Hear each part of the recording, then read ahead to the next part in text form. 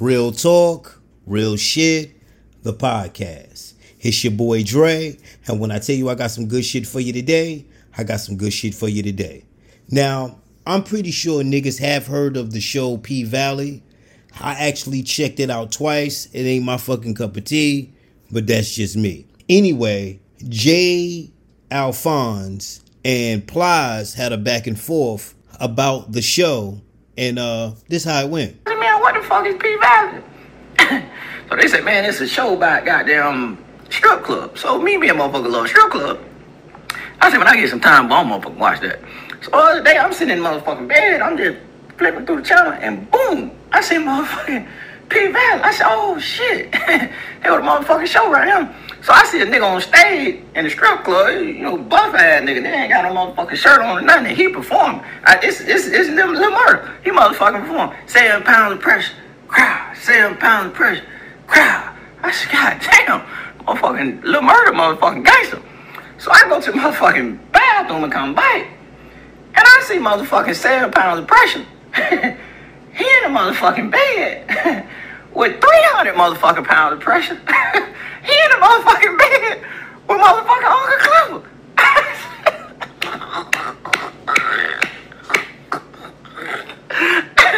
I said, no, shit. I said, well, motherfucker should have gave me a tutorial. I'm thinking motherfucking P-Valley. Stand for motherfucking Pussy Valley or something. But boy, there ain't no motherfucking pussy on motherfucking P-Valley. Even with, let's talk about it. Since it happened today in the past 24 hours, this video applies, it's going viral. Yes, I saw that. Yeah. Plies kind of talking about how he was traumatized from the show. Mm-hmm. And it's interesting because he knew every character's name, knew exactly what they said. And so you wonder, it's like, are people traumatized? Are you confused? Or are you just scared to kind of accept maybe who you are or accept those who around you are? I'm going to be real with it. I think Plies is suspect. I don't know what it is about him, but I think he's suspect. I mean, it's just my opinion. The second thing is this. The young man, Jay Alphonse, he sounds like he's a spokesperson for suspect men. For real. Because he tried to tell him, you know, did the show make you feel some type of way or something like that? And Plies, with all the fake laughing and shit all in his Instagram video. I didn't know if he was trying to diss the show or did he like what he saw. I mean, I really didn't get what Plies was trying to put out there. I mean, he just seemed like he was straddling the fence. I didn't know if he liked it or if he didn't like it. The young man even alluded to Plies might liked it. He knew all the names. He knew the scene. Now, how you know all this shit and you don't like it?